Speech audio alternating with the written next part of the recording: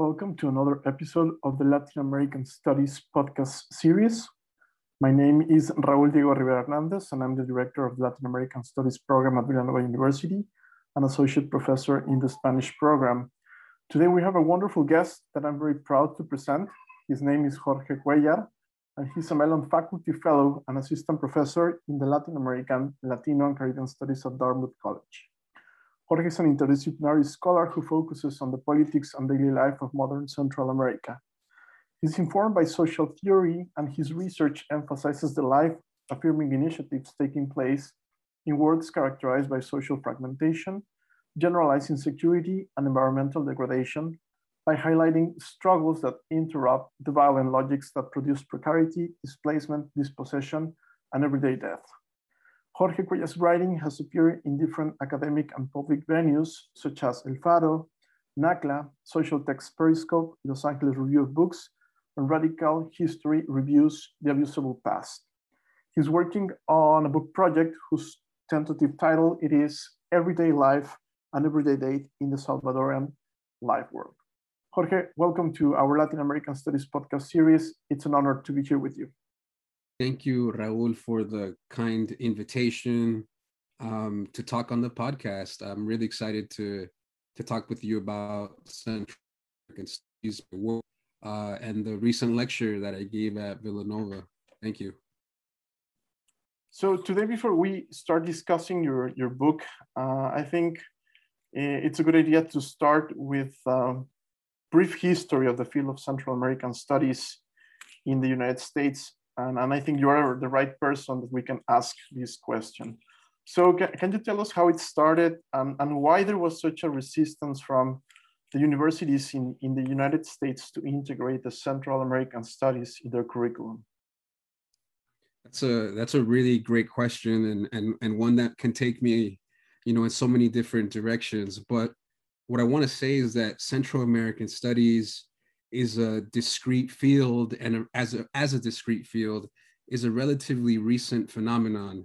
and that contains within it different regional specificities in the United States. So while now it's increasingly kind of elastic and denotes all academic studies present and past of Central America and its people, it's largely something that comes through the various fields of ethnic studies in the United States. So here I'm thinking about Black studies, diaspora studies, different forms of Latin American studies, Chicano studies, and Caribbean studies in the last 2 decades. But really, Central American studies is a kind of changing and dynamic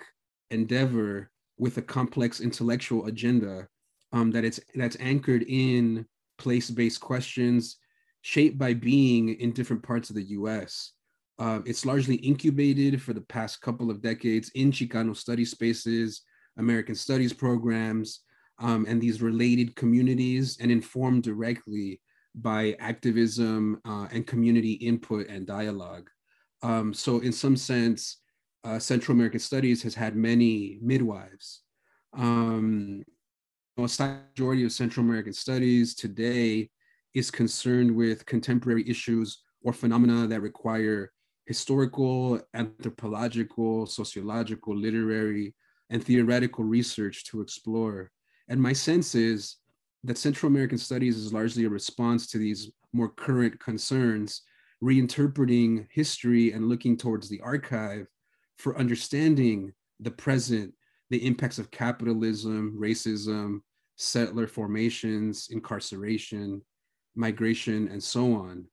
And there's also kind of a turn to the colonial archive recently happening, and works that are sort of in production. As for the resistance from universities part of the question, I really can't say that Central American Studies was a kind of resistant formation, but I will say that it was being shaped and kind of gestated within these other established departments and institutionalized fields like Chicano studies, like the ethnic studies, where, very early on, for example, I'll speak to my own biography. One of the first experiences of Central American Studies for me came in a Chicano studies course taught by the late Horacio Roque Ramirez, in a class called Central American Studies. And this was, in 2006. It's my first encounter. Already, even in this moment, there was a sense of like that there's enough work to make a syllabus out of Central American studies and Central American scholarship that was really attending to the questions of indigeneity, the Central American civil wars, race, gender, mobility, trauma, and even spirituality that were only possible through a kind of direct engagement with the history and culture of Central America. And this was my first time sort of experiencing this, so it was like a revelation. And where I locate my personal starting point for Central American studies. And while in relationship to the other area studies that are in the university, and this can be, sort of the globe and how it was partitioned through these kinds of Cold War formations of Latin American studies, Middle Eastern studies, Asian studies, and so on. I felt like Central America was a kind of marginal periphery within even Latin American studies. And it was kind of doomed in some sense to repeat the insights of those fields, whether it be,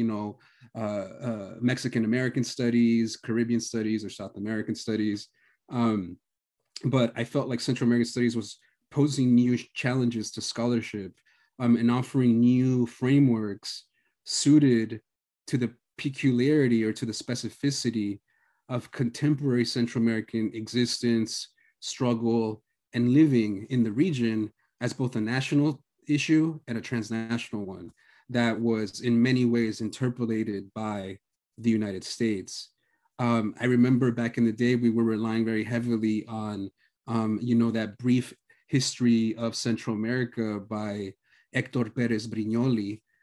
which is a still very useful text, but it just demonstrated the kinds of works that we necessarily had to engage with to do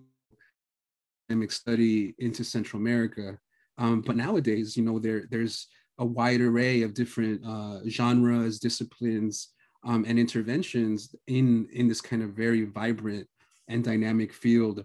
of Central American studies. But even from the beginning, and this gets to the kind of, well, what is Central American studies? I always have considered it a kind of recovery project, one where it's about telling stories and inserting narratives and accounts, evidence into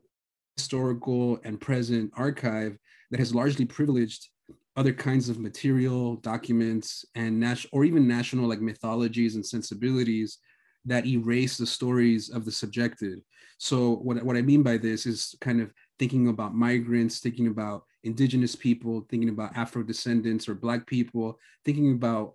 the working class, thinking about poor and marginalized communities that often weren't the center of the kinds of histories and anthropological studies that were kind of the foundation of what came before what today we call Central American studies. And for me, like the way I entered into Central American studies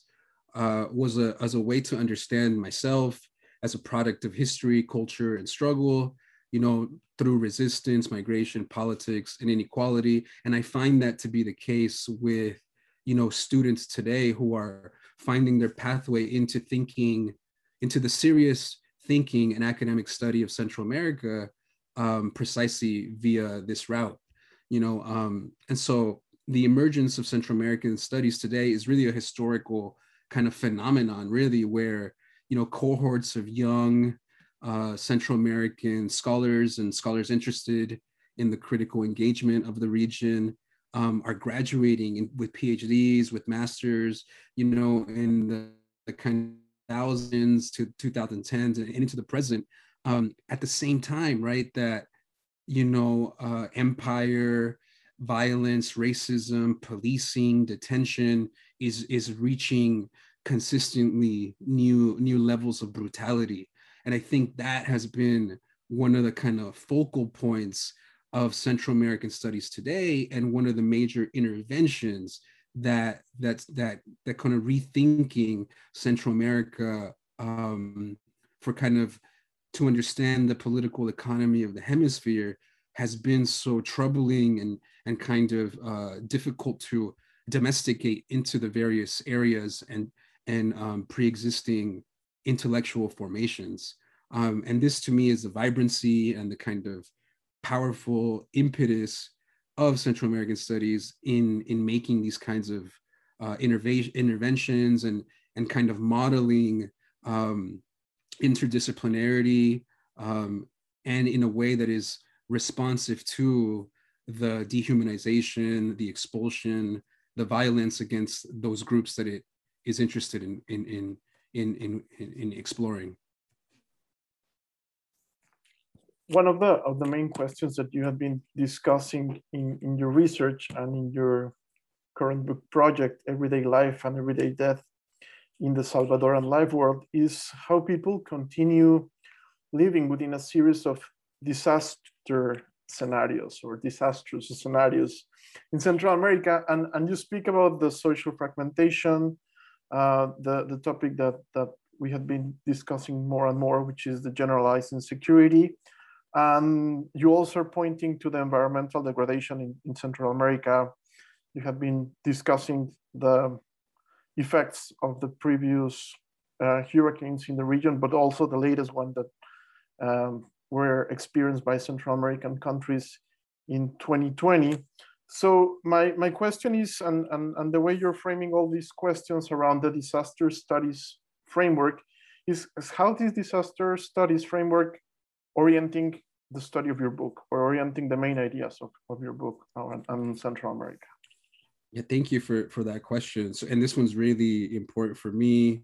And I think that it's really sort of building on the last question for the field in general. So many Central Americans, diasporas, children of migrants still have family back in the region and often travel there all the time. They're in economic relationships with their family back in origin countries. In addition to having this kind of tie through emotion, through care, through interconnection. And so I always try to remember why Central America, while yes, it's pushing many migrants to leave the region into the corridor, moving towards the US or increasingly to Costa Rica and Panama, still remains a place that's populated, very overpopulated, with people seeking to remain in place and to live in those countries. These communities, for me, live in a disastered environment that has deep historical and colonial continuities, but they continue to improvise, practice, and develop strategies to carve dignified life in these spaces of catastrophe and social fragmentation. And so I'm particularly interested in this question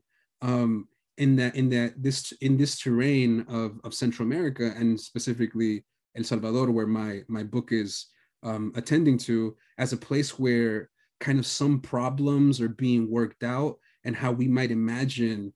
Central America's future outside or beyond this kind of quagmire.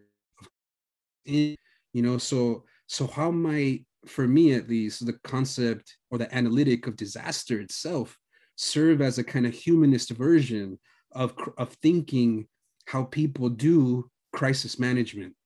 right? How are they negotiating all these, wide array of insecurities, all the way from food insecurity that's linked to environmental degradation and climate change, and corporate agriculture, all the way to studying of public education and how that's linked to the kind of total defunding of any kind of social welfare for people, and all these kinds of issues that arise around dignity and habitability in the region. And so the question of disaster, as I discussed in the lecture and that you mentioned, is one that offers a kind of transhistorical point of view to understand the ongoing logics of precarity, of violence, of exploitation and harm that have wrecked the living fabrics of Central America. And so today's expression of land defense, of post-hurricane recovery after ETA and IOTA, or even the social movements to protect water and vulnerable individuals is a symptom of this interminable sense of crisis, a kind of, I try to think about it as a kind of an accumulation of disaster scenarios. And I'm searching for a kind of framework that allows us to really think our way, or explore the ways that people's everyday activities are themselves the site of not only survival, but of resilience strategies and of ways of imagining how to inhabit a world that is in many ways very dismembered and ruined and wasted. And in many cases, as migration tells us, offers very little for social reproduction and for well-being, right? And so, I constantly bump into this problem of how even the vocabularies of anti-capitalism and the critique of capital, while totally fundamental, for instance, continues to tell us what we already know, right? And that what this kind of conceptual cul-de-sac really asks us to do is to find other potential political grammars to capture this kind of emergent dynamism that's happening on the terrain of the everyday, but is often obscured or invisible because of the disaster itself. And so I look to scholars like Veronica Gago, who think about popular economies, or feminist geographers that have analyzed community economies as kind of sites where complex formations and socialities become visible, right, as kind of non-capitalist forms of life. And this is, to me, a very kind of interesting intellectual agenda to think our way out of this kind of crisis discourse or disaster discourse in a kind of critical way that values and really integrates the everyday practices of marginalized communities to understand not only the parameters of this world that is under so many different kinds of harms, but ways that people are trying to work themselves out of it. And to me, this is a really important intervention. I mean, I'm looking towards also, critical theory, for example, has also actually trended towards thinking this very problem again, such as in the work of Rahel Yaegi and other kinds of social philosophers. And I'm very interested in putting, the sort of the social text of Central America and El Salvador in conversation with that. Because, sort of the case studies or even the analytical attention placed or given to, marginal areas of study like, and specifically El Salvador, is not really in conversation as kind of examples or exemplary sites of analysis to critical theory and to just theory in general and to analysis in general. So for me, this is like a fundamental sort of social question in thinking about disaster, the experience of disaster as socio-historical, but also ecological, as a way to think about both the natural and the man-made as constituting disaster itself, right? Because I think it offers a prism to really think through Central America critically and with a kind of a sense of the vernacular, the mundane, the everyday, but also capturing that sense of scale and how those different kind of logics of extraction, exploitation hit the ground in Central America and in specific communities. And so the work that the book tries to do is really focusing on these kinds of practices that resist the logics of alienation, of displacement, right? And giving political character or reading the political content of these crisis responsive practices in El Salvador, but also in Central America more broadly, as I did in the lecture with many of the kind of mutual aid or recovery efforts that people improvised in where the state was either neglectful or entirely absent. wanted to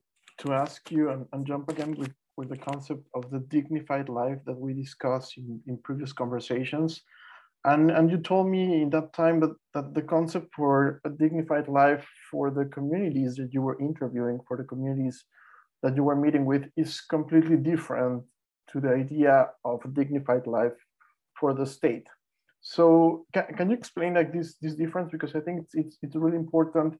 due to the kind of projects that you're tracing as part of this everyday life in El Salvador. You know, for instance, so in the larger book, I look at discrete impacts of, you know, ongoing disaster, many that are driven by financialization, by the gutting of social welfare, or by kind of determined by elite-led politics that have a certain notion of what it means to have a dignified life, have social and economic opportunity or mobility, but in a very real and embodied sense, these discourses tend to produce or have historically produced the very things that people are struggling against. And what I mean by this is things like food insecurity, you know, generalized violence as a result of state violence and gang violence, the elimination of social safety nets, right? So these kinds of kind of state discourses to describe things like poverty or misery as kind of elements of policymaking don't really correspond to some of the visions and objectives that communities have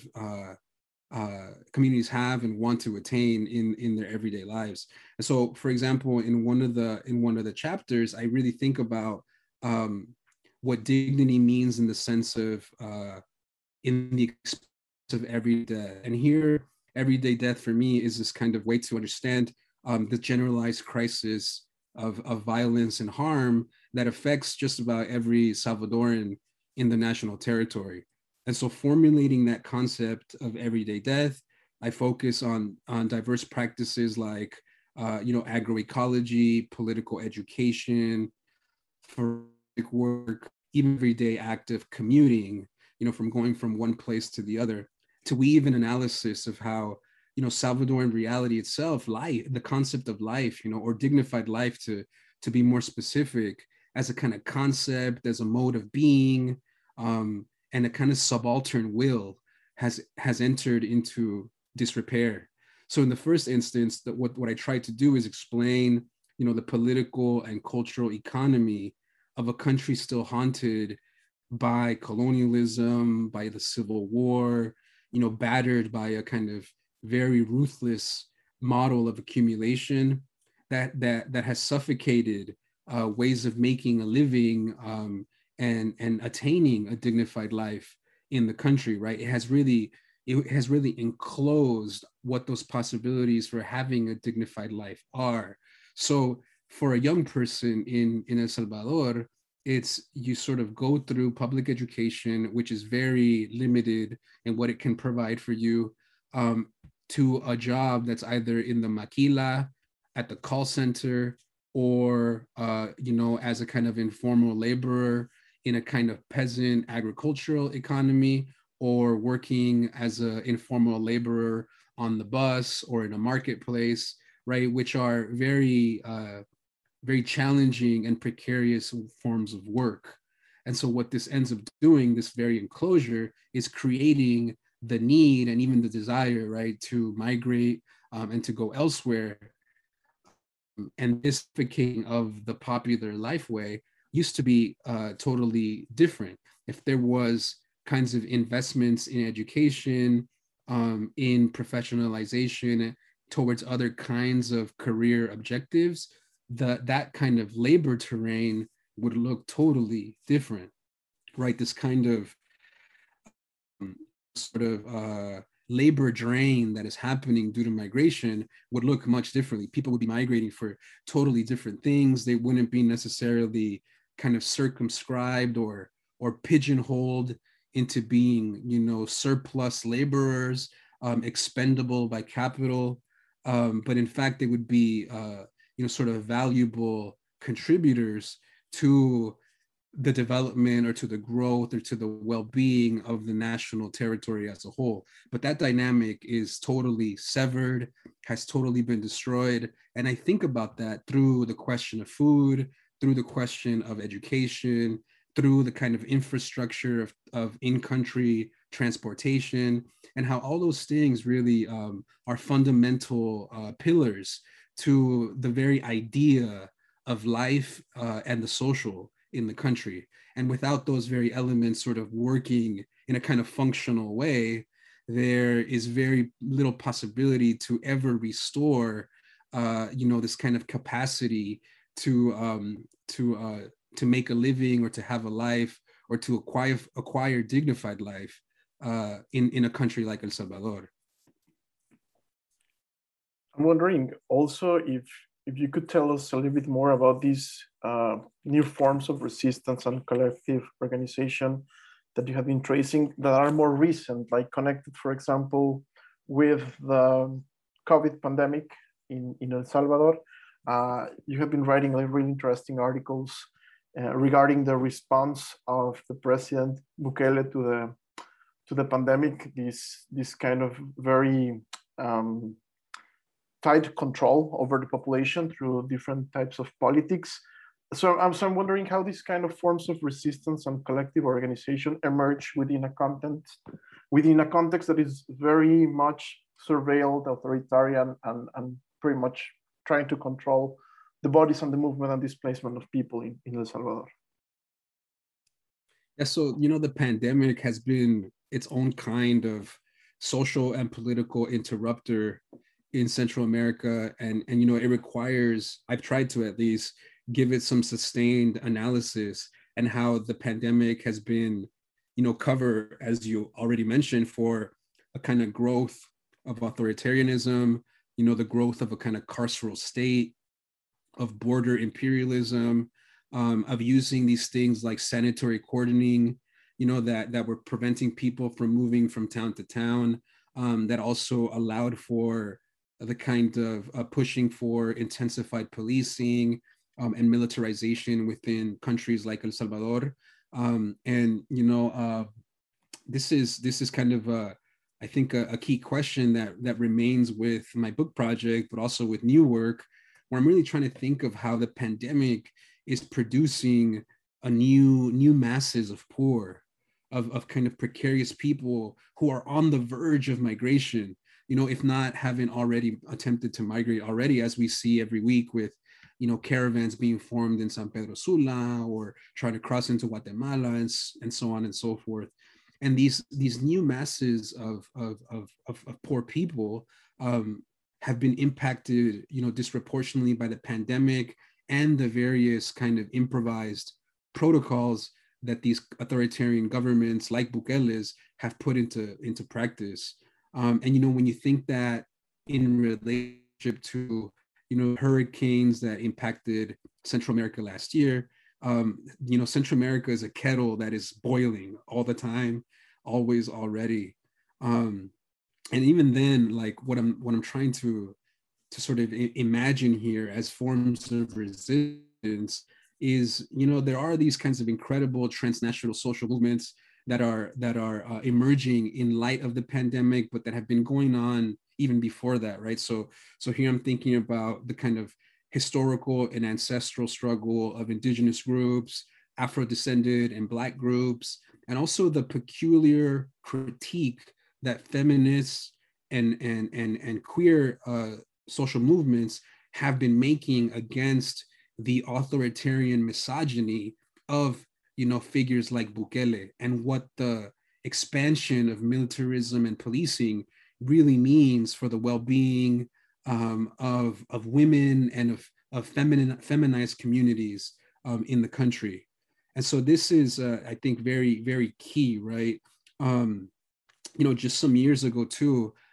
environmental defenders and land defense organizations won a blanket ban on metallic mining in El Salvador. And this, social movement has also become, that we might call that a new social movement in the classical sense, but that has also transformed into, the struggle for water has also been a place to make claims on the state to sign on to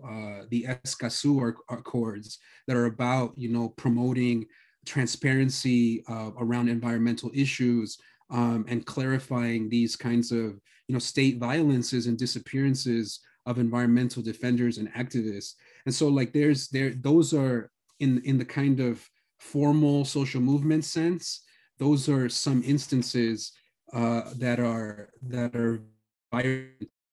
transnational Central America that are pushing against some of the issues that were raised during the pandemic around water, around hygiene, around who is allowed to sort of live in a clean environment,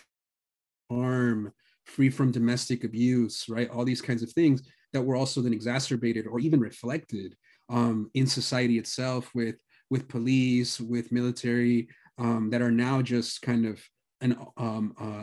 enduring presence of the pandemic, right? But then I also think about how there's also these. I also took your question of new forms of resistance as more connected to some of the stuff that I'm trying to think through in the book, which are these kinds of prefigurative forms of resistance, of kind of politics that might operate on different timescales, right? I mentioned ancestral movements. I think there's a kind of temporality there that is important to really think about, and how those kinds of resistance instances really emerge in moments of crisis like the global pandemic, right? And these new forms of resistance really fall out of visibility because they're so ordinary, or they don't kind of register as political forms in and of themselves. And so I'm thinking here like indigenous knowledge, right? Education, these different forms of social conviviality and affinity that were created and really kind of practiced during the pandemic and continue on, right? There's a genealogy and a history to those ways of relating to one another, those ways of offering help, those ways of cohering a community, and kind of being familial with one another. And these, while the organized forms of are fascinating, and I think are part of what we think of immediately when we have the question of, well, what is resistance, right? It's important for me too, but it really falls into this dyad of coercion and resistance, and I think that that's analytically useful, but in some ways it's exhausted, and we need to sort of find new ways to think about that binary in other ways, or recast it as a new kind of question, to think about ways out of the present crisis in Central America that I think sort of hasn't really been offered yet. I can't think of a book that sort of attends to Salvadoran or Central American repertoires, works that seek to really uncover incomplete political projects or community forms that really are trying to kind of make something out of this reality that they're enveloped in. And so this kind of refusal of normative, pragmatics or subsumptions by capital and things like this that tend to really foreclose our reading of what really is politics, or what can be politics, is part of the kind of epistemic excavation that I'm trying to do, but that I think is also very visible in the moment of the pandemic, where sort of people were really being incredibly creative with ways that they were trying to kind of sort of fill in where the state had all but abandoned them. And I think that those kinds of sites are going to be incredibly important to have sort of understood and analyzed, because they will become more and more frequent. They're not going away. The kind of grain of sand that my project is really trying to contribute to Central American studies, and then one that I hope others are also thinking about, hope build on as well. So we have like one very last question, and I'm wondering who should read your book. Like, if you tell me what's your audience, you think this book can obviously is going to be read by the academia, people in Latin American studies, people that know your work very well, people interested in Central America. But when you're writing, when you're kind of defining the objectives of the book, the main ideas, are you also trying to expand your audience to other people? And this would be like the very last question, and we will finish with that. Yeah, I kind of want to answer that question by going back to the question of what is Central American studies and what is the history of that. Because, Central American studies really is informed by a sea change in the academy in the late 90s and the early 2000s, where, conversations around power, inequality, race, settler colonialism, racial capitalism have been brought to bear on Central America and are continually part of this kind of ongoing intellectual agenda. And there are various kind of cross-pollinations in the way that this seeps into the DNA of what Central American studies is, right? And so while I see many scholars, driving a really forceful historical and contemporary analysis of racial empire, settler capitalism, securitization and mobility, ecology, I see myself in conversation with all of that. And that I think is my interdisciplinary formation with an American studies background, that really is trying to be conversant with all of those dimensions and acknowledging their value and their validity to understanding, critiquing, and offering a framework to think in the present. But there is very little work that attempts to offer kinds of let's call them, I call them prefigurative in a different moment, but sort of ways to think outside of the crisis, because the crisis is so saturating, it's everywhere. You can't turn anywhere in Central America without bumping into this kind of disastered world. And so for me, if we are to study disaster, we need to find out, what are these kinds of minor articulations of how people are resisting this in the place that matters most, which is really in their everyday life, in the way that they live every day, in the way they gather food, in the way their kids go to school, in the ways that, people learn from one another, in how they're kind of going into their own historical and ethical resources or archives in order to make sense of the crisis around them. And this is what I meant about the exhaustion of kind of the capitalist critique, which is just, again, totally valid and important, but it doesn't really do much for me to think myself outside of it, to think about if we are living in the kinds of, I remember this quote by Frederick Jameson when he said, it's more difficult to imagine the end of capitalism than the end of the world, right? And I think, I kind of really think with that question, I take it very seriously to what Central American Studies is doing, what it can be, and the questions that I think we need to be asking to kind of push the kind of envelope and rethink the kind of humanization of our people and the kinds of they sort of deserve to live in. Okay, thank you very much for this great conversation. I really appreciate that you take the time to speak with me. We're looking forward to read your book, hopefully soon, and we wish you the best luck on your next projects. Thank you, Raúl. Muchas gracias.